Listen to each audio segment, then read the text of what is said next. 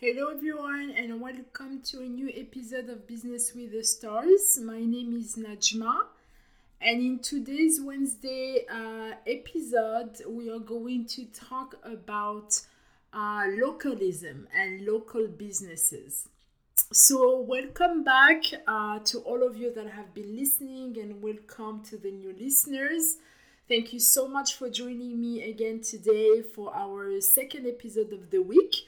So, usually on Wednesday, we talk about family businesses, and I really thought it was a good idea to start talking about the topic of local businesses and how to help the local communities. So, the topic that we're going to talk about today, I wrote it by reading a lot of different business case studies. And the one specifically that I liked, that I leveraged a lot to write my episode, is a Berkeley case study. So I'm going to link the PDF in my episode description. Hopefully it will work, because usually I notice that when I try to add files, it's not even possible. But I think that because it's a link that is a PDF, maybe it will. So I will try, and otherwise I will just give you the Berkeley Group website. So, localism. So, why specifically this topic today? So, I think that with everything that has happened over the last year, with the pandemic and a lot of local businesses being forced to stop working, it really actually made people realize how important local businesses were, and how constantly pushing for exportation, importation, and having foreign companies or even foreign products and goods, services coming from abroad can actually hurt a country more when people in the country itself don't have jobs anymore. And this is something that is really important to me, especially when I talk about community engagement and making sure that the community has activities and jobs, obviously. It's really important to me because when I think of islands, and Comoros Island being obviously on top of my mind, I know how much this can hurt a local economy when people only think about services and goods coming from outside to sell them, instead of actually developing and helping things that are local to bring money and make sure that the economy thrive. So obviously, this is a very broad topic. It's a very political topic. I am not going to be able to talk about every aspect of it in the time that we have. Even if I was doing a 2 hour episode, it would still wouldn't be enough. So, really, what I'm going to talk about today is just about bringing some kind of awareness to all of you listening, because having a community around that we help to grow, and we help to engage, and we help business being created and jobs being created, it's something that all of us can really contribute. And that's really what I wanted to talk about today, is just bringing some awareness about it. It's a topic, like I said, that is really important to me. So I'm just going to talk about it today, let's say, as an introduction. And you will hear me talk about community and local businesses a lot. And you know how much I love obviously family businesses, because it's even a specific topic on a day on Wednesday that I do specifically for that reason.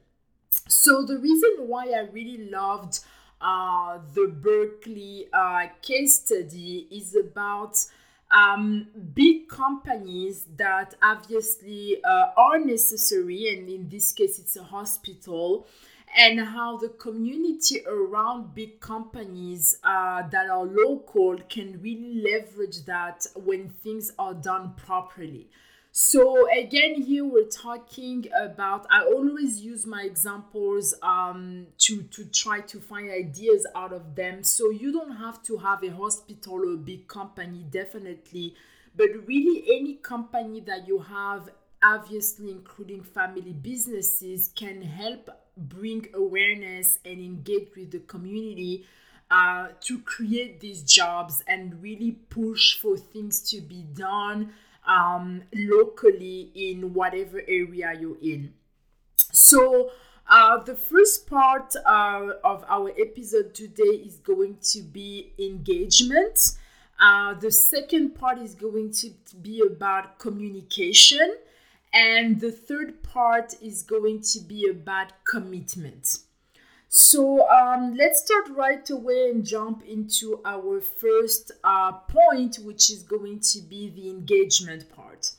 So obviously, before starting anything, you need to understand how to engage with the different parties, how to engage with the community, how to engage with the different companies to understand. Because obviously, when we talk about businesses, we talk about services and goods. So it means that you have to understand what's going on to be able to address those things. And I think this is where sometimes some people have really a hard time, is that they have no clue even how to start the conversation and engage to even show that there is kind of interest, or even there is a possibility that someone can do the work. So engaging is always going to be something that is, at least the way I see it, number one, necessary to even understand that there are things to be done, there are things that are possible. And when you engage with the people around you and you hear people talk, you see the different projects that are going on, you will be in a position later on to create proposals better and faster and in a more accurate way to be able to meet expectations. Because again, business is time, business is money. A lot of people, one of the reasons why they outsource a lot, and I can talk from experience when I was at Microsoft, with the outsourcing experience that I've had, is really because of that. We want to save time, we want to save money. There are already a lot of processes that are in place in whatever big company. Like I said, money, so it doesn't cost a lot. So these are things that are very important to understand. And that's what I said, that it's a very political conversation as well, because obviously one of the reasons why certain things in certain countries are cheaper is because of the local government. So this is not a simple way of looking at things, because obviously if you have to pay someone a certain amount that is twice or three times what you paid someone abroad, for certain companies, they have no choice. But there is always a workaround. There are always things that can be done. So that's why, again, I really wanted to talk about it, because it's not a simple, and there's no simple answers to all of these things, right? So when people talk about business proposals, when people talk about engaging even in different processes, you always have to keep that in mind. But it doesn't mean that it's impossible, because community engagement, again, is very, very important. So really, number one, engaging in any kind of activity that you can. Make sure that you understand from a quantity perspective and a quality perspective what is expected. Whatever project that is, whatever company that is, whatever local business that is, there is always a let's say I want to say a process, but there will always be something, a kind of feedback or even a technique that you need to learn, and you cannot learn that without engaging. So again, very important in this case when we talk about the hospital. I'm going back to the Berkeley case study that I've read to and used it when I wrote this episode. This hospital, again, you can read about it, but it was about local community and consultants that will be able to help in the construction and the maintenance of the hospital, and this was in the UK. So you really have also to understand when it comes to businesses that people are always going to open businesses to solve problems. So when you go and engage with people, you really have to constantly have a solution mindset. And if you are the one specifically looking for a job or looking to engage because you're looking to actually create your own company, you need to be the one to bring your own solutions so that they see you as a way out of whatever they're looking for, instead of another problem. You should never go and engage with people if you're going to add issues to whatever they're doing. So this is again something that is very important. That's why I said that there are no easy answers, because you have to have a business mindset. You have to understand how business work, but this can be very simple things. I mean, here again, the example is a hospital, but it can be a local business that you can propose delivery services. It can be any local business that you can propose, I don't know, even maintenance or cleaning. It can be anything, but local jobs are really, really important for communities, again, in general, and to make sure that people around are not just jobless waiting for a government to pay whatever. So that was our first point, which was engagement. Then our second point is going to be communication. And communication here obviously is going to be the way you're going to interact with these people, but also communication in terms of results. So you really have to remember, like I mentioned in our first point, is that this is a business conversation that you're going to have. And one of the reasons why people love to outsource in certain countries is because without having much of conversations, on top of the fact that it's very cheap, they have results. They bring results to the table. And people don't have to ask much for things to get done. So you have things that are done, again, in a very mass-produced way, that's for sure, very cheap and very quickly, and they have the result that they want. I mean, if you even want to open a local shop and you order from China, it goes without saying that it will cost you less to even go to Alibaba.com and open your store and ship from there, and you will have great results with amazing products, sometimes even customized products, and it will work. So again, you have to remember that when I'm talking about communication, is to make sure that you always communicate positive feedback and positive results on how you work together. So understand the different stages of your work. Again, here it can be any kind of work. I am a consultant, so I know that, for example, in my work, that's very important. Emails, calls, communication, results. Sometimes I sign projects that are 3-4 months long. So making sure that you continuously communicate every single thing that is in the proposal and how you're closing on them. So this is very, very important, because a lot of people minimize this and they forget that this is also why things are so easier. And again, this comes from the culture as well, right? So because education does everything. So when you are in a country where the culture is really result driven because people just work very hard, it is easier to expect that from the people. One of the issues that we have in France, for example, is that it's not a country where the work is number one. I mean, it's very much a socialist country, right? So working, having results, being entrepreneur, making sure that you make your own money. These are very new conversations for certain people, and they can be scary. So if you're lucky enough to be in a position where these are things that you already think are true, that you can help implement, that you can help put in place, really do not look at yourself as small, because everything that we can do to help local businesses thrive and local businesses exist and still keep their doors open, we have to do it. I know, for example, that I love clothes. I mean, I love even making my own clothes. I go and I buy my fabric.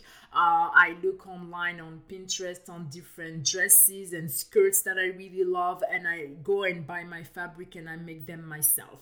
And literally just a couple of hours ago, I was telling my mom that I'm really curious to know if around where we live, I can have actually someone that is a local designer that makes clothes, not expensive, and ask that person to do it. Not because I can't, but that will actually help with that person making clothes, especially now that every store is more most of the stores are closed in malls in Paris right now, or in France in general.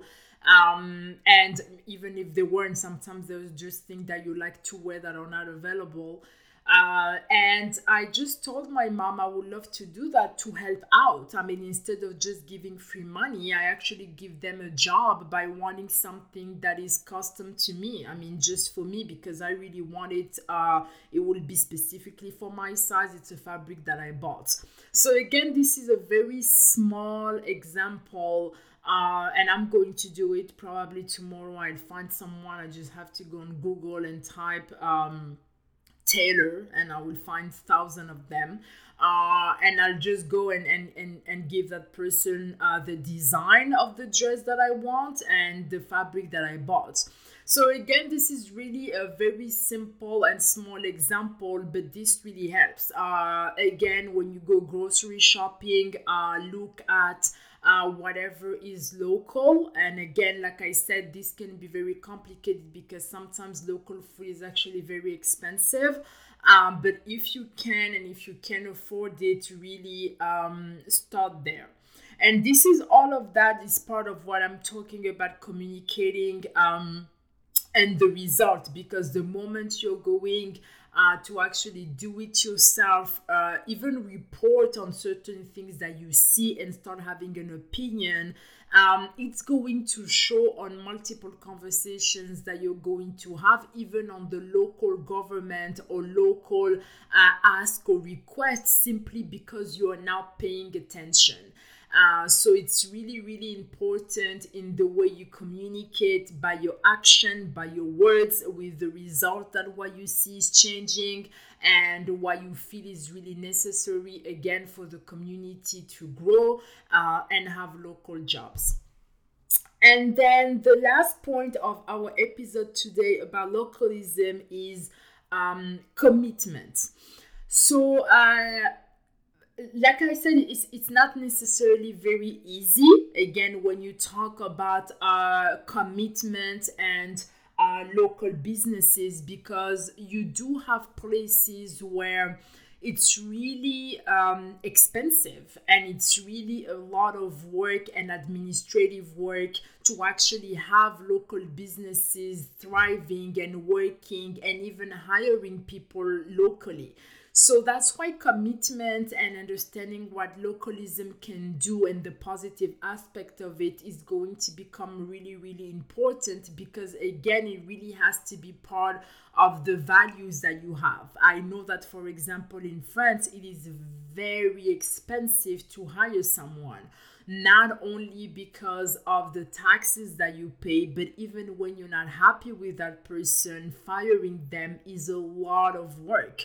You can get sued, you can actually affect your company. It's a lot. So people that are really committed to localism, it's not necessarily easy, even if it's the best thing to do. So again, like I said, this is a very heavy topic for multiple reasons. So this is not an episode to bring any answers. Like I said, it's just an introduction and bringing awareness and just talking about it, because to me it is really important, because I am against, anything related to welfare, to socialism. I do not believe in those concepts at all, because I have seen them not working and creating a lot of damage. So even if it's a little bit complicated, I am still a pro work hard and make it work and help local communities, because those are just my values.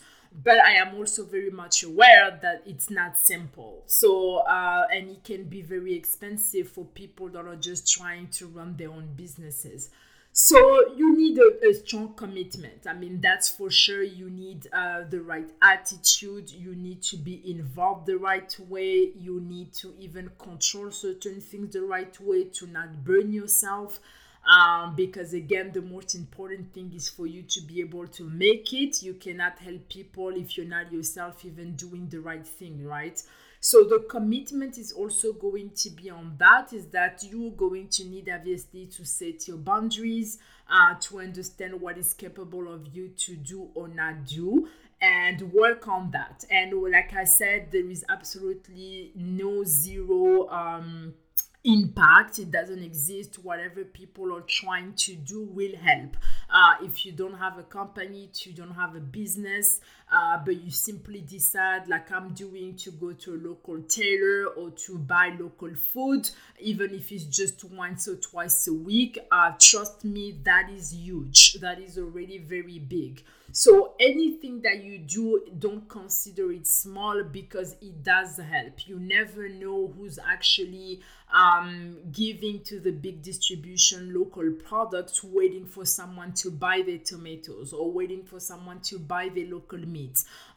You never know. So I mean, there are a lot of things that are happening where one small step actually helps moving forward always. So whatever you have, whatever you are now, whatever is happening today in your life, if you can help local businesses, if you can help local communities, if you can help in any kind of way, I can assure you 100% that you are needed.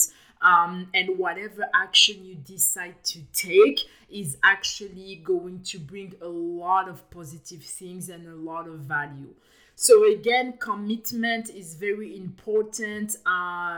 Whatever you do, like I just said, is going to be very, very important. It doesn't have to be big. And this is why I really wanted to talk about, because when you look at these case studies and you read about them, you always ask yourself, well, I don't have the infrastructure. I don't have my own company. I work in a corporation.